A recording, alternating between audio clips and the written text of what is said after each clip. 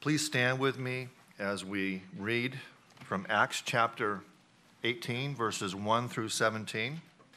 This is the word of God. After this, Paul left Athens and went to Corinth, and he found a Jew named Aquila, a native of Pontus, recently come from Italy with his wife, Priscilla, because Claudius had commanded all the Jews to leave Rome, and he went to see them. And because he was of the same trade, he stayed with them and worked, for they were tent makers by trade. And he reasoned in the synagogue every Sabbath and tried to persuade Jews and Greeks. When Silas and Timothy arrived at Macedonia, Paul was occupied with the word, testifying to the Jews that Jesus was the Christ. And they opposed and reviled him. He shook out his garments and said to them, "Your blood be on your own heads. I am innocent. From now on, I will go to the Gentiles." And he left there and went to the house of a man named Titius Justus, a worshiper of God.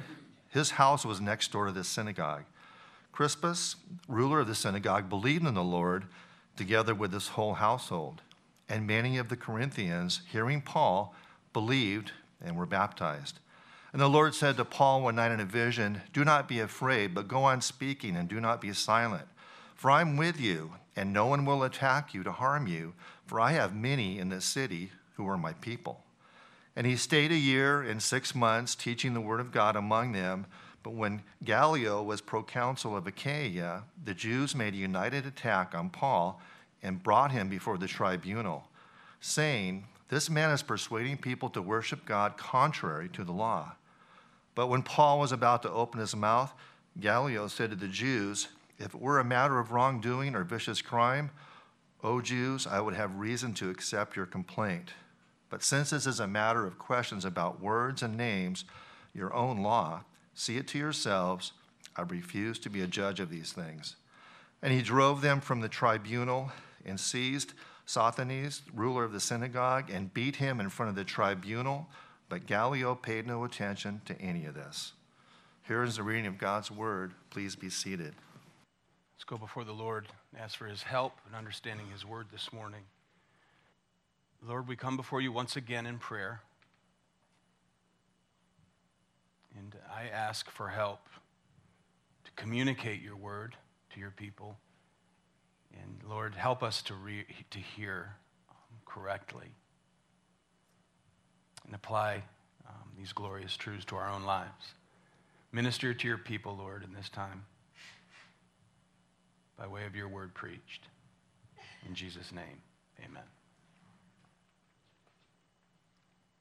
Ordinary Ministry for an Extraordinary Savior is the title of the message. The Apostle Paul is on the move in this, his second missionary journey. And as regards redemptive history, I think that many people tend to look at Paul's life and they view him as some kind of, Bible superhero. It's easy for us to do. Not that he's divine, but beyond the bounds, of normal humanity. I think that's the way we view Paul oftentimes as we read the scriptures. He preaches the gospel, he's falsely accused, he's falsely imprisoned, beaten, and while he's in jail, he sings hymns. He's whipped, and he gets up, and it seems as though he just walks it off. He goes on to the next stop, and he does it all over again, and we think he is not like us. And I think we're inclined to see his ministry as being carried out by way of the supernatural, the extraordinary. While we live and we serve and we carry out the great commission of our Lord Jesus Christ in an everyday, ordinary, boring way. In his epistles, right? We read Paul, and he writes, he calls himself weak, the least of the apostles, the chief of sinners, a jar of clay, a fragile vessel. We read that and we sometimes think, I think he's striving to merely relate to us. He's pretending to be like the rest of us, when in reality, he's really a super apostle, a superman.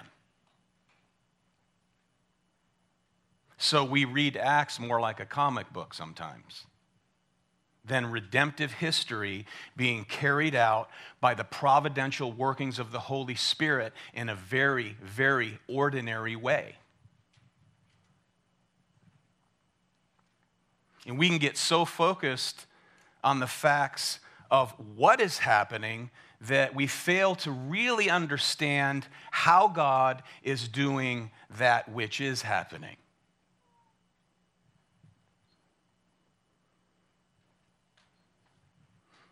I think chapter 18 helps us to see that the word of the Lord is carried out by the Apostle Paul, who really is an ordinary man, called by God to do extraordinary things by way of very ordinary means. So let's look at the account. In verse 1, after these things, he left Athens and went to Corinth. Okay, and that is after the confrontation with the intellectual elite in the city of Athens. The reception was minimal, so he departed. And later, Paul would write these words. We read it this morning. Not many wise, many mighty, or noble in this world has God called to himself. But it is the lowly, the weak, and the base that God has chosen to confound and to shame the self-proclaimed wise of this world. I say self-proclaimed wise because Scripture is clear. The beginning of wisdom is the fear of the Lord. And then from Athens, he travels about 60 miles or so to cosmopolitan Corinth. We could call it the Vanity Fair of the Roman Empire. Here, Corinth is a city that boasted in its wealth and culture. It was a very diverse culture. I'm glad that our church is very diverse. That's the way that the church should reflect something of her community. We're very diverse. Not as diverse as Corinth. In Corinth, that city was home to Greeks, Italians, Jews, and all kinds of peoples from the East. It was the center of trade and travel, with sailors and caravans passing through regularly. It was a host to the world-famous Isthmian Games, second only to the Olympic Games, hosted there every other year. It is center of athletics, track and field, boxing, wrestling, javelin, and discus throwing, and so on. But above all, Corinth was known for its immorality. It was the original Sin City, if you will. And above the city stood the very famous temple of Aphrodite, the goddess of love, hosting 1,000 temple prostitutes that roamed the streets of the city of Corinth at night. So the promiscuity of the city of Corinth actually became very proverbial, and anyone who was caught up in immorality would be referred to as one who had been Corinthianized. And if you really wanted to give someone a low blow in insult, you would refer to them as a Corinthian.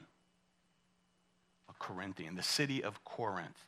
So it was a very prideful and corrupt city where Christ established a church. The church of Corinth. What can we say about the church of Corinth other than it was a scandal-ridden church? I mean, we read in 1 Corinthians 5 that in that church, a man has his father's wife, his stepmother, or his mother-in-law. It's not clear. I mean, that's in the text. And yet we read in 1 Corinthians chapter 1, you, Corinthians, are called to be saints together with all those in every place who call on the Lord Jesus Christ. Saints. It's amazing. The only explanation that we have for the Corinthians is that God loves them because God loves them. That's the only excuse I have. That's the only excuse you have. The reason God loves you is because he loves you. He fixed his eyes upon you to love you salvifically. So Corinth was a complicated place. It was a tough place to minister, no doubt. And sometimes God calls his people to serve in very difficult circumstances. And here is Paul from Athens to Corinth. And God providentially, in a very ordinary way, provides him people to serve alongside of him for the sake of encouragement. Paul makes some new contacts here in verse 2. Notice, and he found a Jew named Aquila, a native of Pontus, having recently come from Italy, and his wife Priscilla, because Claudius had commanded all Jews to leave Rome. Now, they're likely already Christians at this point. They've been dispelled from Rome by way of some disruption there, and we see them at least 3 times in 15 years saddled up alongside of Paul, ministering, encouraging, providing edification along the way. Verse 3, Paul, came to them, and because he was of the same trade, he stayed with them, and they were working. For by trade, they were tent makers. Here you have people absorbed with the gospel. Aquila and Priscilla. For some reason, I always call Aquila and Priscilla Ananias and Sapphira. They're always on my mind, who God knocked dead in the church. So here, Aquila and Priscilla are people absorbed with the gospel, encouraging others in the gospel. That's what we're called to do. May we be absorbed with the gospel so that we can encourage one another in the gospel. So Paul joins them. He probably lives in their home at this point, and at this time, he has to earn a living just to survive. A couple of points to note here. Number one, Paul eagerly engaged in team ministry. He sought it out. He was not an individualist. He wasn't a superhero, single man going about serving God. He always teamed up with other believers. God does not call us to serve on an island, beloved. Amen? He does not call us to serve separated from others in the church. And that's why we have elders here, plural, a plurality of eldership in this church, because we're imperfect, because we are fallible. We have a team of deacons who are gifted differently. So we round out the gifts of the Holy Spirit by way of a plurality of leaders in the church. Paul surrounded himself with people gifted by the Holy Spirit to serve, to encourage one another. And that should flow out and into the congregation amongst God's people. It's not good to be a Lone Ranger Christian, friends. You'll be consumed. You'll be swallowed up. You'll probably be bitter, and you just wander off alone. Slip in, slip out, complain a lot, and you go at it alone and no accountability. That's a dangerous place to be. Paul never allowed that to happen. Side by side, team-spirited brother. Second point we notice here is that he worked hard. Here he's tent making. Now it was common amongst Jews in that day to train their sons in some specific trade. And Paul's was tent making. He preached on the side. That would have been exhausting. All Jewish boys were taught some trade, and the rabbis actually had a saying in this day, and it was this: he who does not teach his son how to work teaches him how to steal. So Paul's father trained him up in tent making. So here he is with Aquila and Priscilla, who were also tent makers, teamed up to earn a living at this point. He's not a full-time preacher or a paid preacher at this point, so he works hard. But eventually when his friends come, verse 5, he was able then to devote himself, notice, completely to the word. Reason being, financial support came in from Macedonia. He writes to these Corinthians later. Notice 2 Corinthians chapter 11, verse 8. Notice what he says. I robbed other churches. That's hyperbole. That's hyperbolic statement, obviously. He's exaggerating. By taking wages from them to serve you, he says, for when the brethren came from Macedonia, they fully supplied my need. In Philippians 4:15, the church in Macedonia, Philippi, he said this, chapter 4, verse 15, and you Philippians yourselves know that in the beginning of the gospel, when I left Macedonia, no church entered into partnership with me in giving and receiving except only you. So here they are faithfully providing for him. And this is why Paul will later write to Timothy in 1 Timothy 5:17. Notice he says, let the elders who rule well be considered worthy of double honor, especially those who labor in preaching and teaching. So that financial support released Paul to do what he was called to do.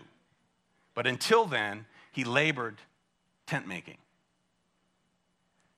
God calls us to work hard, amen? We are not to fritter our time away. Sadly, some Christians fritter their time away. Not Paul. Not Paul.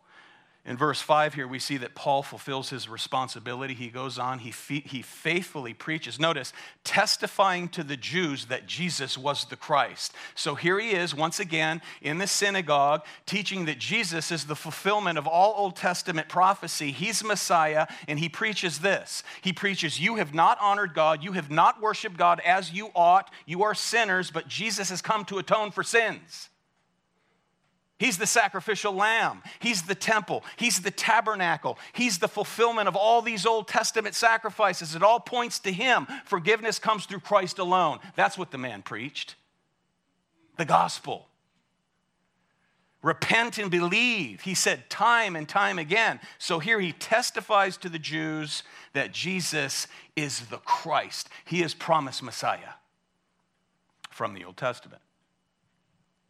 Verse 6, but, notice, when they resisted and blasphemed, he shook off his garments. This is amazing. He responds to their resistance and blasphemy by doing something that was highly offensive to these Jews. This is very, very offensive. He did to them what they typically did to others, specifically what they did to Gentiles. This was a Jew's way of humiliating or casting degrading statements upon Gentile people. They would shake off their clothes, having become defiled by being in their presence. They would shake off the dust. So this was part of the psyche of the Jewish people, not to come into contact with anything unclean. So Paul takes this and turns it on them for the ultimate blasphemy. He gives them a taste of their own medicine. They blaspheme, they reject the gospel message of Jesus Christ, so Paul turns their custom around on them. He shakes off the cloak, the dust, so to speak, right in their faces. That's offensive. And notice what he said. Your blood is on your own heads. I'm clean. I'm clean, he says. From now on, I will go to the Gentiles. Friends, this is Ezekiel 18 language right here. Because God said to Ezekiel that the prophet is like a watchman. The prophet is like a watchman on the wall. A watchman would sit upon the city wall. He would look out. If he saw danger coming, his job was to alert the people. Ensuing danger. If he saw an enemy coming and he sounded the alarm, but they refused to listen and were taken away, that would be a tragedy. But he was innocent of their blood. The watchman would be innocent of their blood. On the other hand, here, if he saw his enemies approaching, he refused to sound the alarm, and they're overtaken, their blood is on his head. His hands are unclean. So God told Ezekiel that his call as prophet and preacher was the same as a watchman. Go to the people. God said to Ezekiel, go to those people. You tell them that God's judgment is coming. God's judgment is looming. You've turned from him. Turn back to him. Repent and believe in your Lord. And you won't be judged. So Paul sees his ministry in the same way. A watchman on the wall. And he says, your blood be on your own heads for rejecting God's Son. Do you remember in Matthew 27:25, when the people were crying out for Jesus to be crucified? Do you remember what they said? They said, crucify him, let his blood be upon us and our children. And many of those people, I'm sure, are in hell to this day and forevermore, who cried out, let his blood be on us. That means we accept the responsibility for his death. So Paul says here, I'm unclean. I fulfilled my responsibility. He shakes off the dust in their face. He says, you've had a great opportunity to hear the good news of Almighty God who saves sinners like you. I come to you first, the Jew first, and then to the Gentile. Repent and believe. You reject him, I'm done with you. And he departs. This is a scary thought, is it not? You think about the people, even in our own country, who've heard the gospel so many times, over and over again, that they become immune to responding to it. In one ear, out the other. Yeah, Jesus came and died. Yeah, it's Christmas time. Jesus came, born in a manger. Yep. Was he really a virgin, born of a virgin? I don't know. Think again. And he came to die. And you think about people who listen and become immune to responding to the gospel, and it's almost as though God shakes off the dust and he leaves them in their sins. God forbid. God forbid. If that's you, repent and believe. He stands with his arms wide open. I said to an unbeliever this week who continues just to want to refix God in their mind, I said, yet he calls you today, come unto me. Come unto me. Repent and believe. Come unto me, and you'll be saved. But by grace. You know, every preacher is a watchman. They're called to preach the whole counsel of God. And those who do, at some point in their ministry, I'm telling you, at some point in their ministry, they are tempted to tone it down. Tempted to tone it down. Because when you speak authoritatively the words of Almighty God, the finished work of Jesus Christ, you are putting yourself out there. And someone each and every week is going to be offended. I was talking to the men on Thursday night. I said, my goal every week when I preach is that people leave here, whether you're Christian or not, either glad, mad, or sad. Amen? You could be edified in the doctrine of justification by grace alone, through faith alone, in Christ alone. Or perhaps you're a Christian who's frittering your time away, and you're offended because I said so many Christians fritter their time away. Repent. So you walk away mad, or you walk away sad.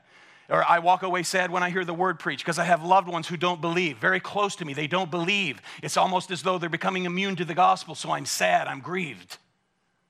But my confident trust is in him. Our responsibility, as was Paul's, is simply to declare the whole truth, nothing but the truth. The results are his. You're not going to change anyone's mind or heart. Don't even try. Declare it and move on. Now, after this rejection, notice, Paul moves far from the synagogue. Notice this. Right next door. He moves next door to this synagogue. Verse 7, then he left there and went to the house of a man named Titius Justus, a worshiper of God, whose house was next door to the synagogue. Paul moved in right next door to hell. Right next door to hell, the synagogue of Satan, where the people who proclaim to be God resist God's Christ, his son, right next door to hell. And if you're thinking, how could you say that? I didn't say it, Jesus did. Revelation. Chapter 2, to the persecuted church, notice what he says. Chapter 2, verse 9. I know your works, your tribulation and poverty, but you are rich, church of Smyrna.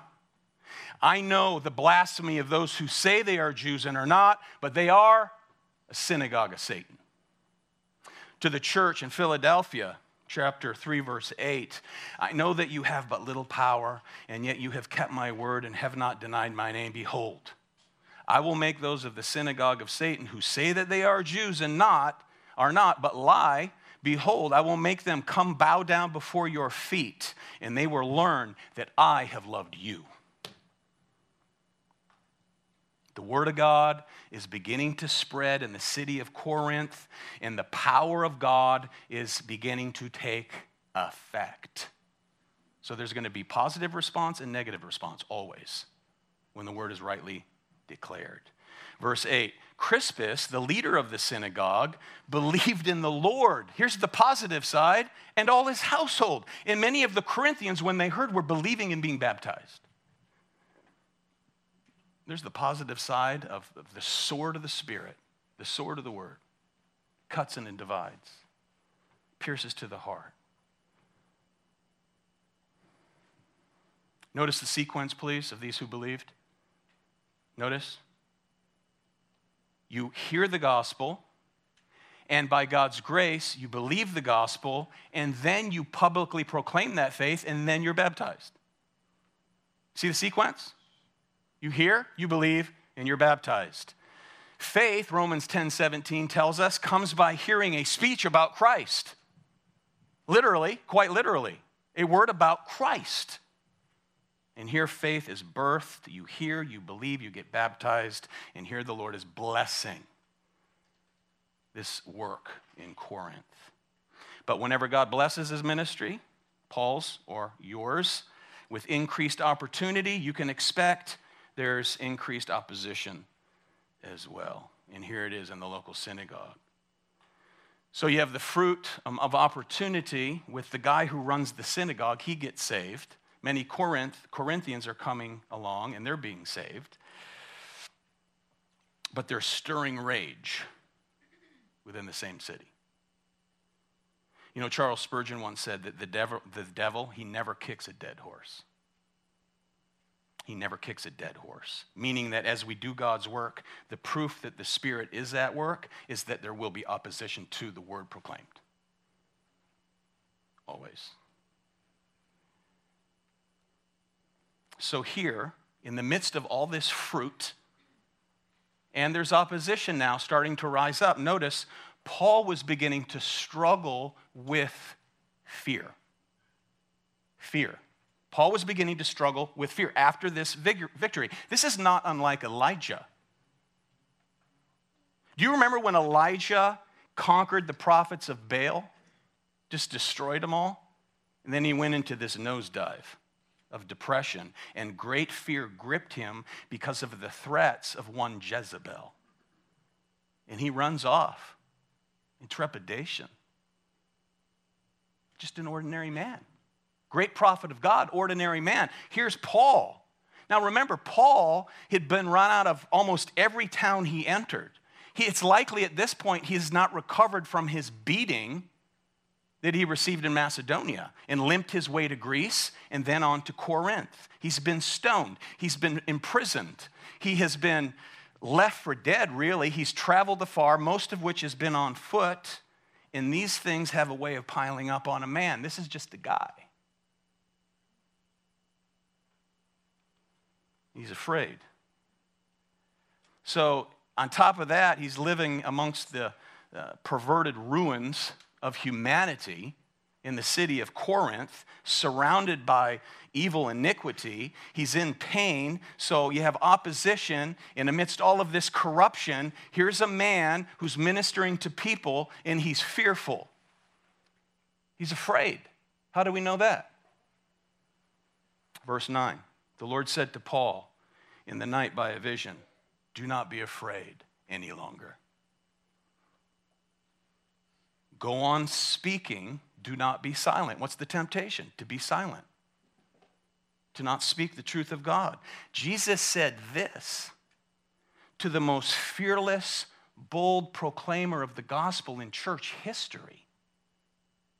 Do not be afraid. Why? Because he was afraid.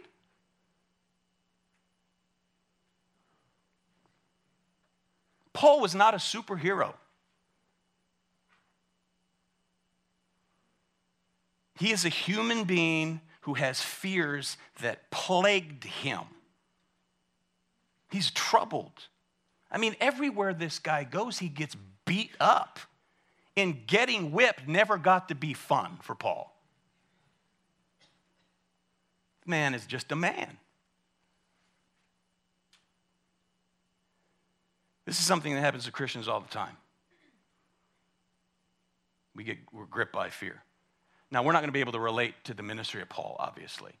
We're not apostles. We're not called to do what he has been called to do. But we will face opposition, probably not bodily harm as he did. But when we're down like this, as Paul was down, we have a tendency to forget. Forget what? That God is always with us. Always. Paul was in prison. Where was God? With him. He was beaten. Where was God? With him. He was stoned. Where was God? With him. We put other portions of Scripture next to that, and we realize that's probably when he was left for dead and perhaps even did die.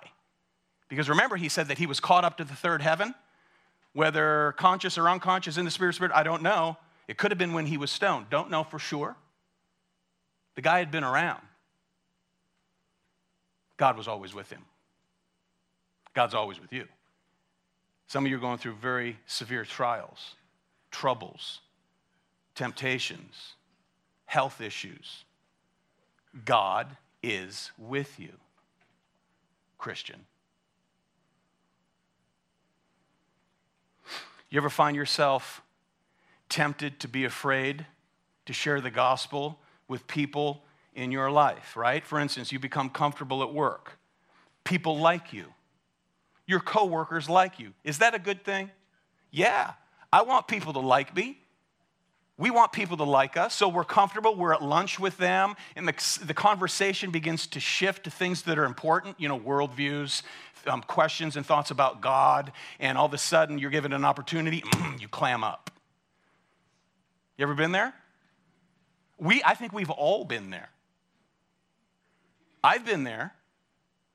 It's easier to preach from here than it is one-on-one out there. It just is. Or you have a neighbor committed to some false, weird religion, some cult, and because of fear, we steer clear. Perhaps.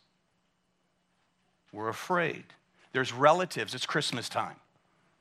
There's relatives you want to speak with about the Lord Jesus Christ, but you know it's going to cause trouble. So you clam up. Fearful. Paul was there. We all have relationships where we know we ought to speak to people who do not know Christ, but we're afraid. Why are we afraid? Because we do not know the outcome of that conversation. And we're fearful because the outcome is beyond our control. We fear what we cannot control. When I sit back and think, why does this thing have me fearful? Because it's beyond my control. There's nothing I can do. Fear is a response to powerlessness over the future. Will this friendship end? If I talk about Jesus, am I going to give up an opportunity for this promotion that's on the horizon? Things like this. We fear. Paul feared. See, the fear of man with regard to the gospel puts a kink in the hose of gospel flow. It just does. And there is a spiritual war going on behind the scenes. And it is real and it is fierce. Ephesians chapter 6 describes it. You can read later today. We do not wrestle merely against flesh and blood, but against spiritual forces of wickedness in the heavenlies. So therefore, take up and put on the whole armor of God, that so you may be able to stand and resist in the evil day. And again, the entire armor of God protects how we think and how we feel. Now, with regard to fear, some of us live gripped by fear about things that never come to pass. Witness? You think about things, this is going to happen, this could happen, and it never happens. So you're borrowing trouble. You're creating your own tribulation, thinking about what may happen. So here, verse 9, the Lord says, do not be afraid any longer, but go on speaking, and do not be silent. That would be his temptation. For I am with you, and no man will attack you in order to harm you, for I have many people in this city. Many people. He's to go on speaking, notice, because I have many people in this city. They just don't know it yet. These are people that God has preordained to be saved in eternity past. They don't know it yet. But Paul, as you speak, you are going to be my ordinary means of grace that reaches those, my people, to be brought unto me. So do not be silent. God has ordained who he's going to save and how he's going to do it. And here it's through the preaching, the means of God's grace, by way of the mouth of the Apostle Paul. Preach, he says. Stay there and preach and preach and preach. Don't stop. Bring the gospel, for many are mine in this city. Corinth, wicked Corinth. And I love them because I love them. Do not fear. See, notice verse 11. And he settled there 1 year and 6 months. 1.5 years he stays teaching the word of God among them. Them who? Those who are my people. And they don't know it yet. That's evangelism. Friends, evangelism is not a flash in the pan event. This is evangelism. Many times Christians go to places and they dig a well and they spend most of the week taking photos and movies of themselves so they can come back home and put on the internet, look at all we're doing for Jesus. And it's really about us. Here's a man who remains here 1.5 years preaching, teaching. And then in verse 12 through 17, while Gallio was proconsul of Achaia, the Jews with one accord rose up against Paul, brought him before the judgment seat, saying, this man persuades men to worship God contrary to the law. But when Paul was about to open his mouth, Gallio said to the Jews, if it were a matter of wrong or of vicious crime of some sort, O Jews, it would be reasonable for me to put up with you. But if there are questions about words and names in your own law, look after it yourselves. I am unwilling to be a judge of these matters. And he drove them away from the judgment seat, and they took hold of Sosthenes, the leader of the synagogue, and began beating him in front of the judgment seat. But Gallio was not concerned about any of these things. Now, since Christ haters never relent, but by the grace of God, Christ haters will relent when the grace of God touches and transforms their lives. They get bowed up against and want to attack the preachers of the word. So here they're brought out to the Bema seat. This is the judgment seat, the tribunal where this proconsular would sit and make judgments. He refuses to take the case. This is a Roman. This is Gallio. This is the older brother, by the way, of the famous philosopher Seneca, who was personal tutor to Nero. Later on in Nero's life, he became more and more wicked, and together Gallio and his brother Seneca would eventually be involved in a conspiracy to assassinate Nero. He has them both beheaded. And eventually he'll behead Paul. Amazing. So at this point, Paul is standing before Gallio, and Gallio considers this Paul, he's not causing any violence here. He's not causing any social upheaval. I'm a Roman. These are Jewish people. They're disputing over words for which I have no interest whatsoever. So he refuses to be judge of these matters, verse 15. So instead, notice he says, this is your own in-house debate. This is a religious matter. I am not going to rule over your concerns. Notice, and they all seized Sosthenes, the ruler of the synagogue, and they beat him in front of the tribunal, but Gallio paid no attention to any of this. Okay, notice, friends, they did not beat Paul here as God promised. They beat the other brother.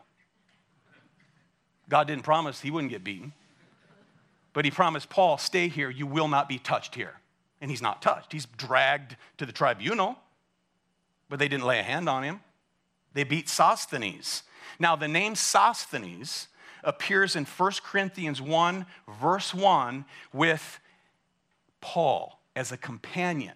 Now, if it's the same Sosthenes, we don't know for certain. If it's the same person, that means two leaders of this synagogue in Corinth came to saving faith in Jesus Christ. Woohoo!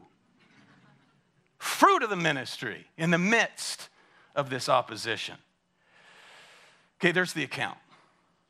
Okay, there's the account.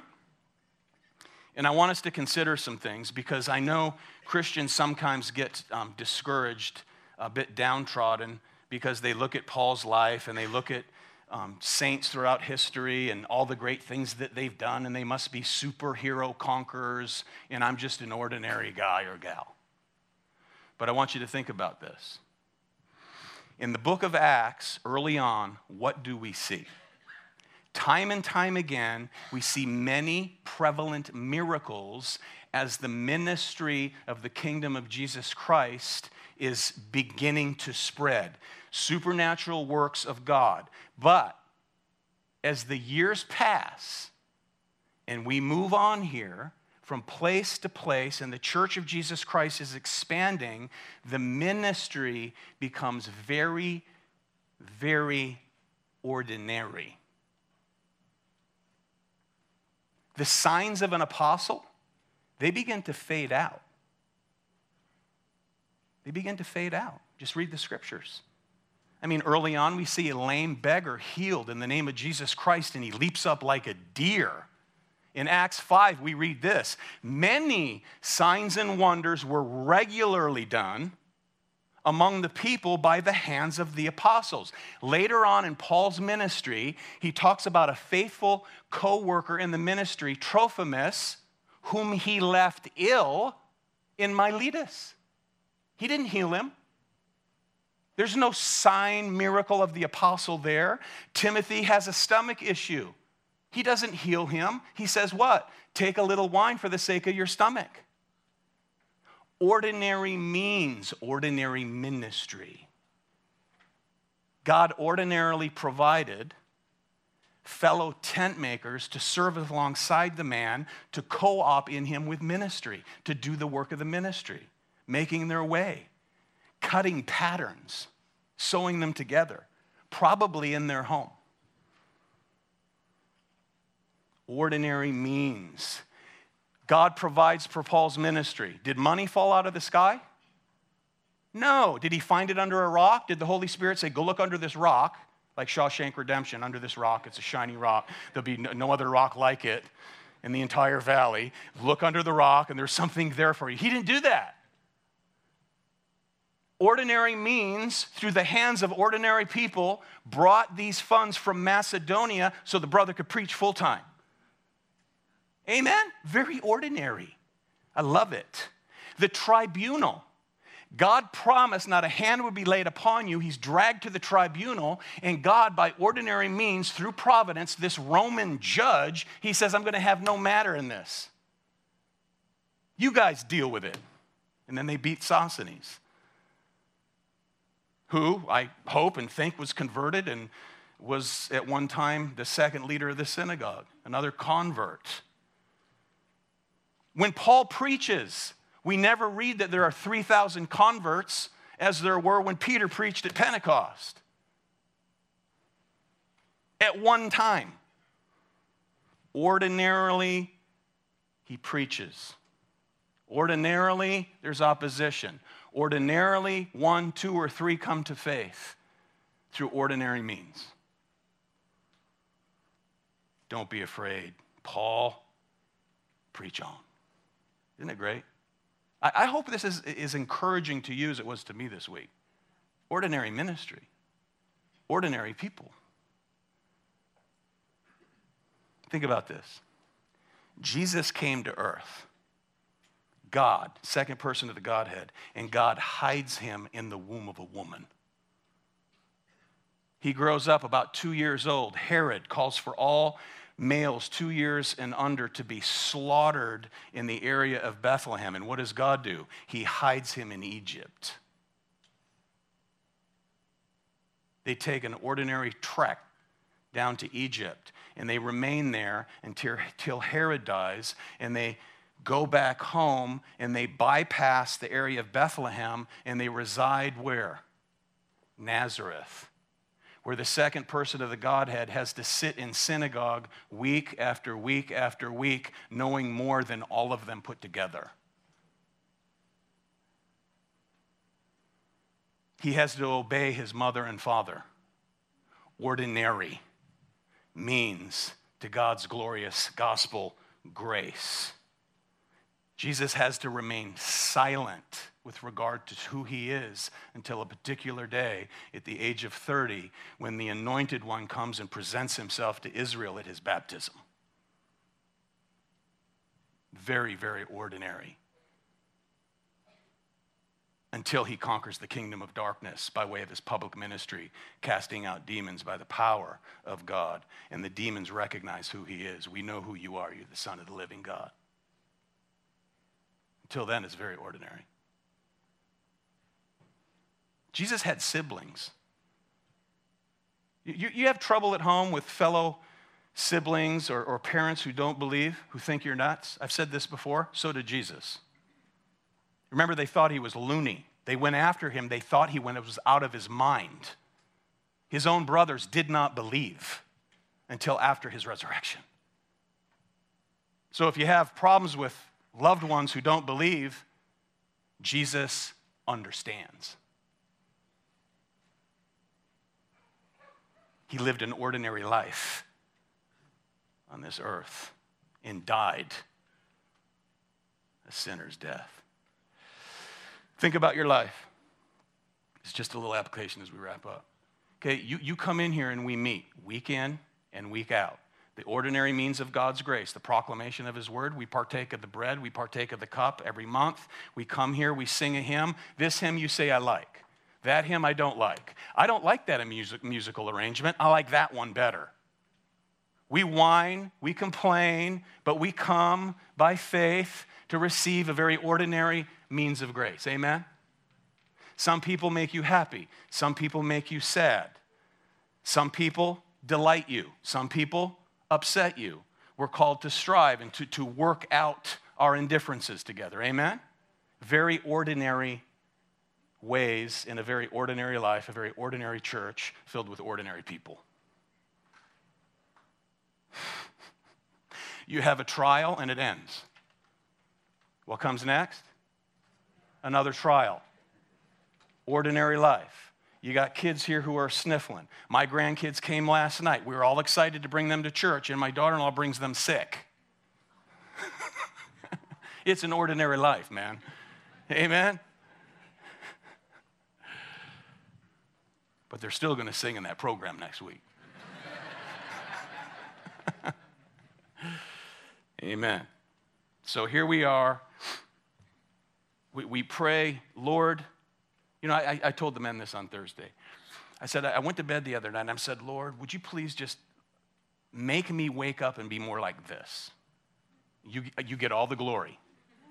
You get all the glory. I want to be more like this. And it could be anything. I'm not going to tell you what it was, but it could be to be more compassionate, more loving, more bold, whatever it may be. And then you wake up and you still have the same weaknesses all stuck and attached to you. Right? Ordinary people, very ordinary people, serving the Lord, extending his kingdom by way of very ordinary means, but we, these ordinary people, serve an extraordinary Savior. Amen?